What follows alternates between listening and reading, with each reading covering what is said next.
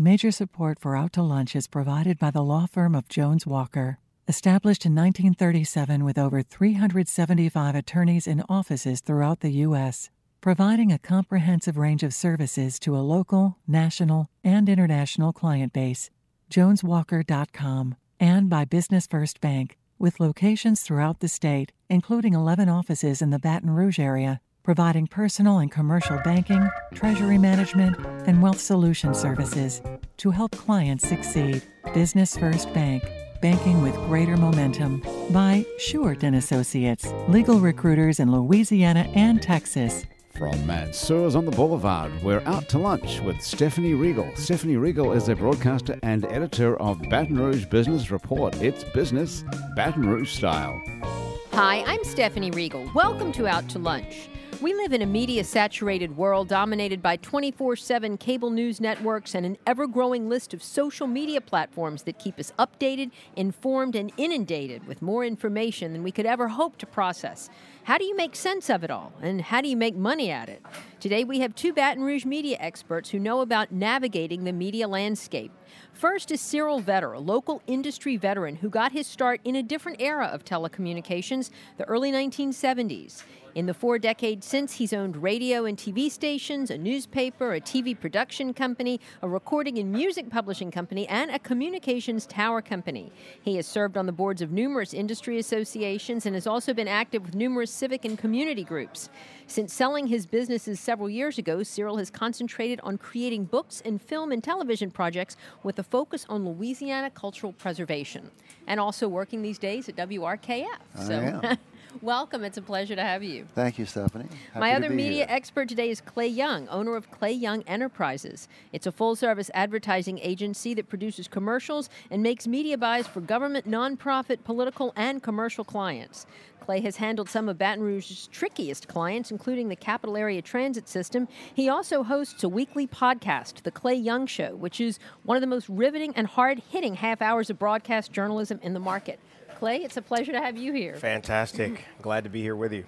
Well, Cyril, I'm going to start with you. You have such a long and storied career in this market. You started out with a degree in poli-sci, served in the military, went to law school, got a law degree. Where did you go wrong and end up in the media? Well, you know, it's funny. When I was a kid, I used to doodle letterhead stationery, and I'd have made-up call letters of radio and television stations and made-up names for record companies and record labels and movie production companies. And so I kind of, I've always had that dream to be involved in it, and I was fortunate enough to get involved with WVLA first, and then from that we bought a couple of radio stations and newspaper, and just... And those were the days when stations could be locally owned. Right. In fact, I think I may have been the last sole proprietor of a television station in the country. Wow. Now, you've also done radio Yes. and print. What was your favorite of all of them? That's that's really a tough question.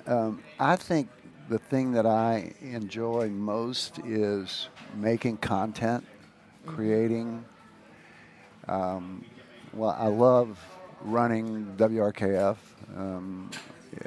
That's been a lot of fun, and the station it's amazing. I mean, I thought, and he's going to think it's a sales pitch, I thought the station had good numbers before I got there, but when I got there and realized I was able to get granular with the ratings, it's unbelievable. We have a large and loyal audience.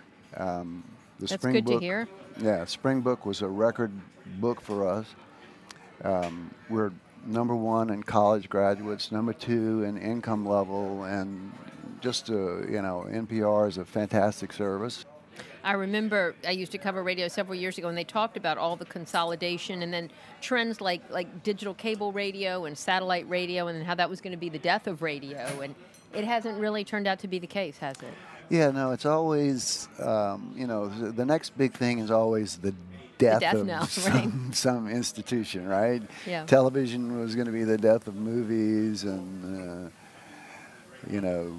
or radio or video killed the radio star, if you remember that song. Oh, sure. Yeah. That was going to kill radio, which didn't happen. So that, and then the internet,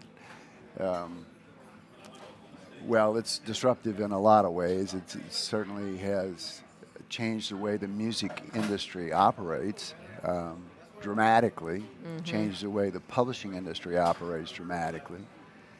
And, it's been a force for enormous good and a force for some not so good as well. Absolutely. Well, I want to talk to you some more about those trends, but I want to bring Clay into the conversation. Clay, you actually got your start in radio, know quite a lot about it, and now you make commercials that we hear on the radio and see on TV. What made you decide to go with the marketing advertising side of the media world instead of journalism? Like Cyril said, I enjoy the creative part of media, and I just loved the production aspect even when I was on the air. I loved taking a commercial and turning it into something that would help a business grow.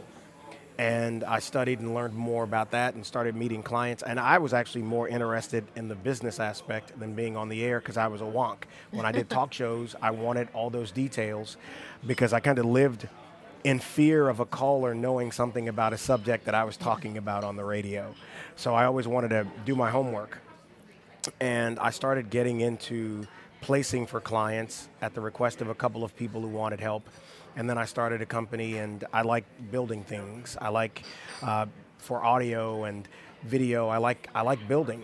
And that's why I launched a podcast website. And I told someone a couple of weeks ago that I take the long road in business so I don't have to repeat steps. And I want to learn as much as I can about step one and then get to step two and kick the crap out of step one because I'm on step two killing it. And the same thing goes down the line. And I think media is a fantastic asset to a community when done the right way. Yeah. And I think it can also be destructive when done the wrong way. And so I think it's important, more important than maybe people think about on a daily basis. Well, I want to get into that a little bit. But first, tell me about the podcast, because, I know so many people listen to podcasts around the country. NPR podcasts have been very successful. Sure. There are not a lot of locally produced podcasts. No. And so how do you grow that and get the word out and make money at it? Well, or are you making money at it yet? Well, I'll get to monetizing it last. Content is always king. So when I said I wanted to launch the podcast, I needed the imaging and everything about it to sound like a radio show, that it wouldn't be so different in quality as it would be if you're listening in your car or on your smartphone or on your tablet or whatever. And so I needed content. And I said I needed a number of shows to have the level of content that would allow me to market it to other people. I've got a new show starting next month. A group that's doing their own podcast. So I'm providing a facility, which is studio, and a platform online for them to be able to put their show out there. In theory, people are using talk radio more and more like they use television. Netflix has provided people an opportunity to watch when they want to. So for my kind of content, I want to give people that same option. Listen to an interview with a Stephanie Regal or with a Garrett Graves or whomever, and hear it when you want to, but I also want to make news with it enough so that it's covered in traditional media outlets, and I've done that a few times. The monetizing part of it for me is twofold. The facilities for people who want to do shows, and also the numbers. I can pull a number of people listening to the show online. My podcast has been accessed in about 17 countries. All right, that's pretty good. And that's because of the internet. The internet, if you know how to use it, how to verbiage something on the internet, it gives you the opportunity to be caught when people are searching. So it's just being in the right basket when people hit their Google machine. And has it been easy to sell, given the numbers and the growth that you've been able to show to your advertisers? It's been okay, but my expectations are tempered. I didn't think it would. It actually has gotten more attention earlier on than I thought it would because of shows that I've been able to have and guests that I've had. But I always had the long view that it was going to take a while to build because it isn't familiar here. And so just next month, we're going to start more outside-in marketing. Talking about Guarantee Group, Gordy came to me about, 3 months into doing this and was excited about it, and now I'm on their app for Talk 107.3. What about, how important is video in all this? There's so many multiple platforms now. Do you work like Periscope or Facebook Live? I mean... Not yet. It's the next phase of this for me. The next phase will be video podcasting. But again, I take my time, and I want to be certain that I'm not so far out ahead of where the market is that it takes too long to monetize it and have people catch it. Once people have familiarity with a product, they're more likely to look for it. And I want to do that before I'm throwing them so many things at one time that they don't really know what it is that you're doing. Sure. Cyril, what do you think of where the media is today? And when you compare it to where it was when you got started on it or when I got started on it, it's so very different. Are we in a better place with the multiple platforms that we have to provide information to people, or is it too much? I think in some ways it's better, but clearly there are ways that it's not better, and that Time magazine has a cover story this week on how the internet has turned into just a hateful, just a torrent of hate. Well, and that's so very true. Yeah. I mean, it really is. Yeah, and the woman that was in Ghostbusters, for example. I saw that this morning. Yeah. Unbelievably Got crushed. horrible. Okay, I missed this story. Black actress who was in the Ghostbusters reboot. Someone hacked her iCloud and released personal information out to the internet. But it doesn't surprise me as much now because it's been so present for a couple of years. I've blocked more people on social media, and when I'm reading a news story about something controversial, I never go to the comment section. Mm-hmm. No, you really can't. It's a cesspool of idiocy, so I'm not gonna I'm not gonna invest into it. Yeah, no, you're right, and that's a good way to describe it because the anonymity that social media and other internet platforms gives you makes it possible for people to just say horrible things, and because there's no there's no penalty for saying the worst possible thing you can imagine, and it gets you attention. And I think we swing so wildly in directions. You can't make. If we're in a room having a conversation and we joke about something, just among friends, make a comment, that comment on social media without full context of character or the moment or the intention could destroy you. Absolutely.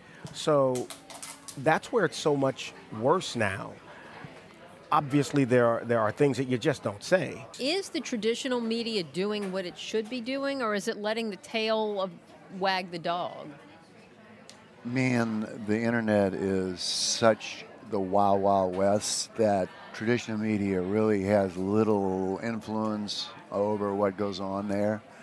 So there's not a lot that they can do. I mean, you go around them. Yeah. You just have. Well, it's like. So how do you do that when you're creating a message for a client, for instance, that you're trying to get out? How do you need to use social media, well, but you have to understand the way people communicate and tap into it. One message could have 8 or 9 different faces depending on the demographic of the buyer. There are all kinds of people who buy Mercedes-Benz or Infiniti cars or suits or dresses or watches or whatever. You just have to be able to tap into them based upon how they're communicating with one another, because people still buy groceries and buy cars.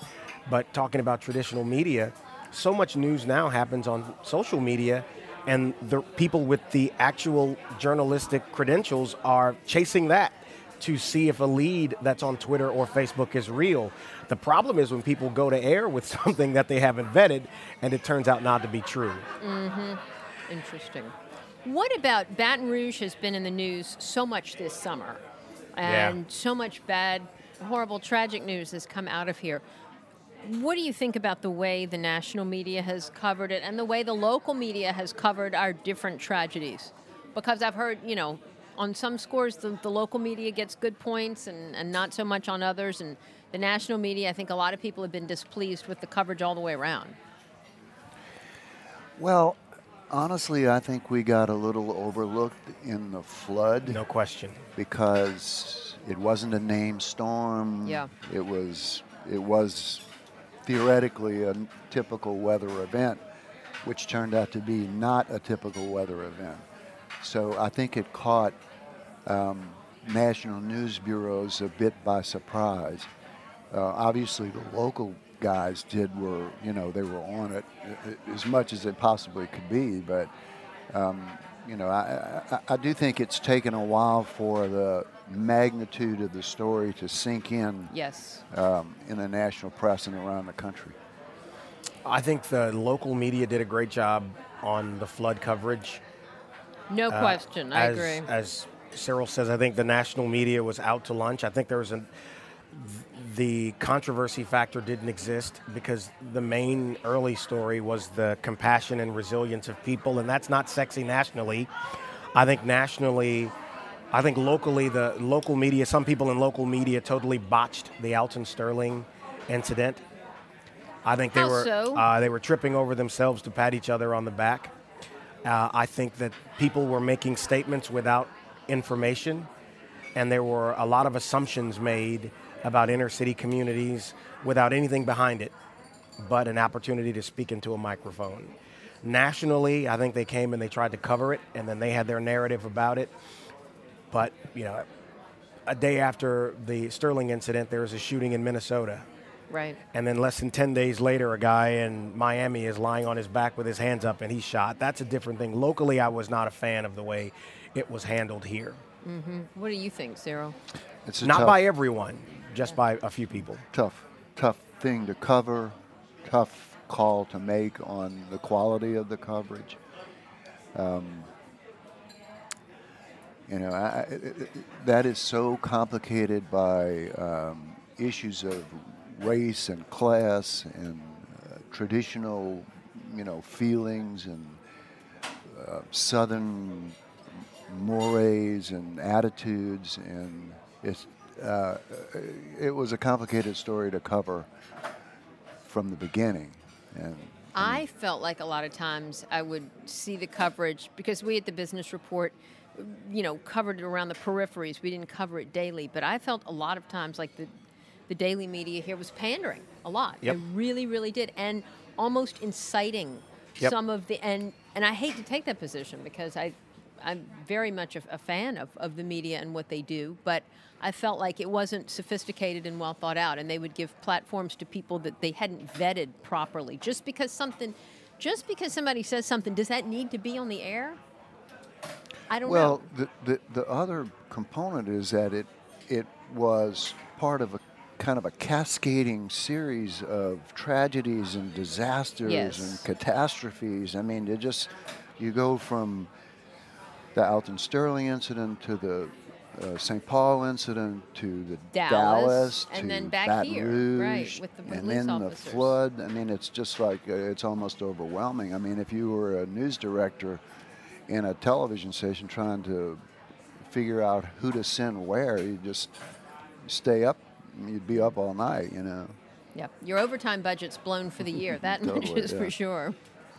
Cyril, you mentioned the difficulties of covering some of these complex issues in Baton Rouge, and you talked about things like socioeconomic issues, race. How, the racial divisions in this community are such an undercurrent, such a part of the narrative of every story we tell. How do we move that conversation forward? Everybody talks about needing to come together and have dialogue. What role can the media play in that, and how can you really have a meaningful dialogue without just having a lot of talk? It's very difficult. It's an issue that's going to face us for a long, long time, and we're going to struggle with it for a long, long time. And it's not just Baton Rouge.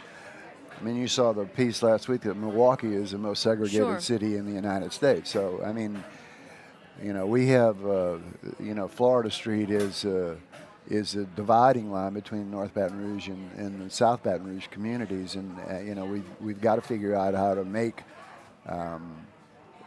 the differences in class and race and mores and aspirations more universal. I mean, we have to all get on the same page, as trite as that sounds, But how do you do that? I mean, Clay, I know you've given a lot of thought to this. I don't know and you bring it up in your podcasts. And I don't know that it's something media can take the lead on. because I think that the absence of knowledge about one another is so great that if people don't take the initiative to want to learn, I don't know that it's going to fix it. There are people who live in inner city communities who aren't trapped. They want to be there. Their mother and father live there. Their family members still live there. Their churches are there. And there are opportunities for kids who, in good school systems, there are opportunities for them to work themselves out of poverty. Not everyone and so what often happens is people address the inner city from a standpoint of you poor people trapped in this squalor. As if it's all just one group and everybody there's the same. And right? it almost always insults people because it doesn't reflect the way people really think. But the same is true for people who live in Southeast Baton Rouge. The assumption that everyone in Southeast Baton Rouge is rich and they've got it made in the shade and there are no problems. And there are many people live in $500,000 homes who are one check away from being closer to inner city living than you would think. I don't know if the media can do anything about that, but not make stereotypes worse. That's what I would suggest. Yeah, and I think that, the key to an exit strategy from poverty or disenfranchisement or prejudice or whatever is the exit strategy from that is always education. And, if we don't, we've got to educate these kids, and they're black, white, Asian, whatever. They're all our kids. I mean, as a society, and we have got to commit to making sure that they have access to the best possible education opportunities and try to encourage them to take advantage of it. Could I add one more thing to that? Please do. I think that's 1,000,000% right, and the only thing I would add is exposure. Yeah. We've got kids who live in inner city Baton Rouge who've never ventured out of East Baton Rouge Parish. Have never been to New Orleans. Wow. Going to the mall is a treat, and I think you can take the rest of the world to them in classrooms. Earlier this year, Vips did an event, and Alexander and Belton and I forget the lead at BRCC were there talking, and Dr. Alexander said he and Warren Drake are trying to get, I think, every third grader an opportunity. To the LSU campus. It'll change their life. Yeah, absolutely. And giving them exposure to a world outside of where they are, it's what made me fall in love with wanting more. But I never forgot, and I still reach back. And I read this the other day. What other people think of you is no concern of yours. Very good advice. So you try to do the right thing and don't worry about what people think. But so many of these kids, if they get to see something other than what they see every day, they're never going to want it again. Listen, once you have prime rib, a pork chop just isn't the same. No, that's absolutely true. What do we need, last question, guys, for both of you. What do we need Stephanie, to make why don't you ask some hard questions? What do we need to make Baton Rouge a better place to live and do business? Wow. If you were king, what would you do here? Well, if I were king, the first thing I would do would be to figure out how to get the resources to invest in the school system to make it possible for kids to attend public school and be educated and not be afraid or not be turned off or intimidated or whatever. I mean, and I look at City Year, for example. These kids volunteer to come down and work in public schools and tutor kids, and I mean, it's a great program, but they can only reach a limited number of people, and while they do a great job,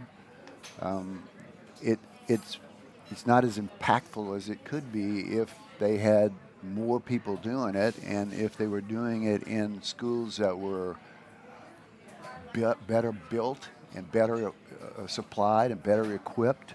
Sure. And, not have leaky roofs and. Yeah, absolutely.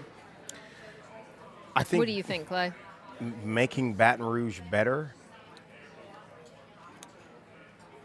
Do a better job of listening to college-aged kids. They're close enough to their homes to express to us what they've learned, and they're close enough to being out in the world to tell us what we're about to get. But they are a key. I said college-aged kids, right. Not kids that age in college. They are brutally honest, and they've lived long enough for us to see where we are missing the boat when they were younger, because we are where we are because of decisions made by people before us, right? And we're going to be where we're going to be based upon the people behind us. And we should listen to them. They are the least concerned about race, class, and politics. Yeah, they don't see it in the same way that older people do. They really don't. They get it. Well, gentlemen, that's all we have time for, but I've really enjoyed hearing you share your insights and experience, your years in the media. Well, Stephanie, I just want to thank you for asking such difficult questions. It's supposed to be a pleasant lunch, and I was going to come and pitch him on WRKF. These were easy. Well, thank you so much, Steph. You all handled it beautifully. My guests today on Out to Lunch have been local media legend Cyril Vetter and Clay Young of Clay Young Enterprises. You can find out more about Cyril Vetter and Clay Young Enterprises by following the links on our website. It's batonrouge.la and wrkf.org. Today's show is recorded live over lunch at Mansur's on the Boulevard in Baton Rouge. Mansur's is open for lunch daily from 11 to 2, for dinner nightly, and for brunch on Saturdays and Sundays.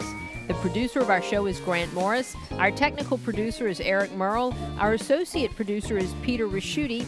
And our Baton Rouge business consultants are Charlie D'Agostino and Ann Edelman. You can see photos from this show on itsbatonrouge.la and on our Facebook page. These photos are taken by Ken Stewart. Mitch Foreman wrote and performs all the music on Out to Lunch. Mitch's latest album, Puzzle, is out now. You can find out more about that at mitchellforeman.com. You can get this show as a podcast, you can listen to past shows, and you can keep up with us on all kinds of social media by going to our websites at batonrouge.la and wrkf.org. Out to Lunch is a production of INO Broadcasting for itsbatonrouge.la and WRKF 89.3 FM. I'm Stephanie Riegel. Thanks for joining me. I look forward to meeting you again next week around the table here at Mansur's for more business Baton Rouge style on Out to Lunch. Major support for Out to Lunch is provided by the law firm of Jones Walker, established in 1937 with over 375 attorneys in offices throughout the U.S., providing a comprehensive range of services to a local, national, and international client base. JonesWalker.com, and by Business First Bank, with locations throughout the state, including 11 offices in the Baton Rouge area, providing personal and commercial banking, treasury management, and wealth solution services to help clients succeed. Business First Bank, banking with greater momentum. By Short & Associates, legal recruiters in Louisiana and Texas.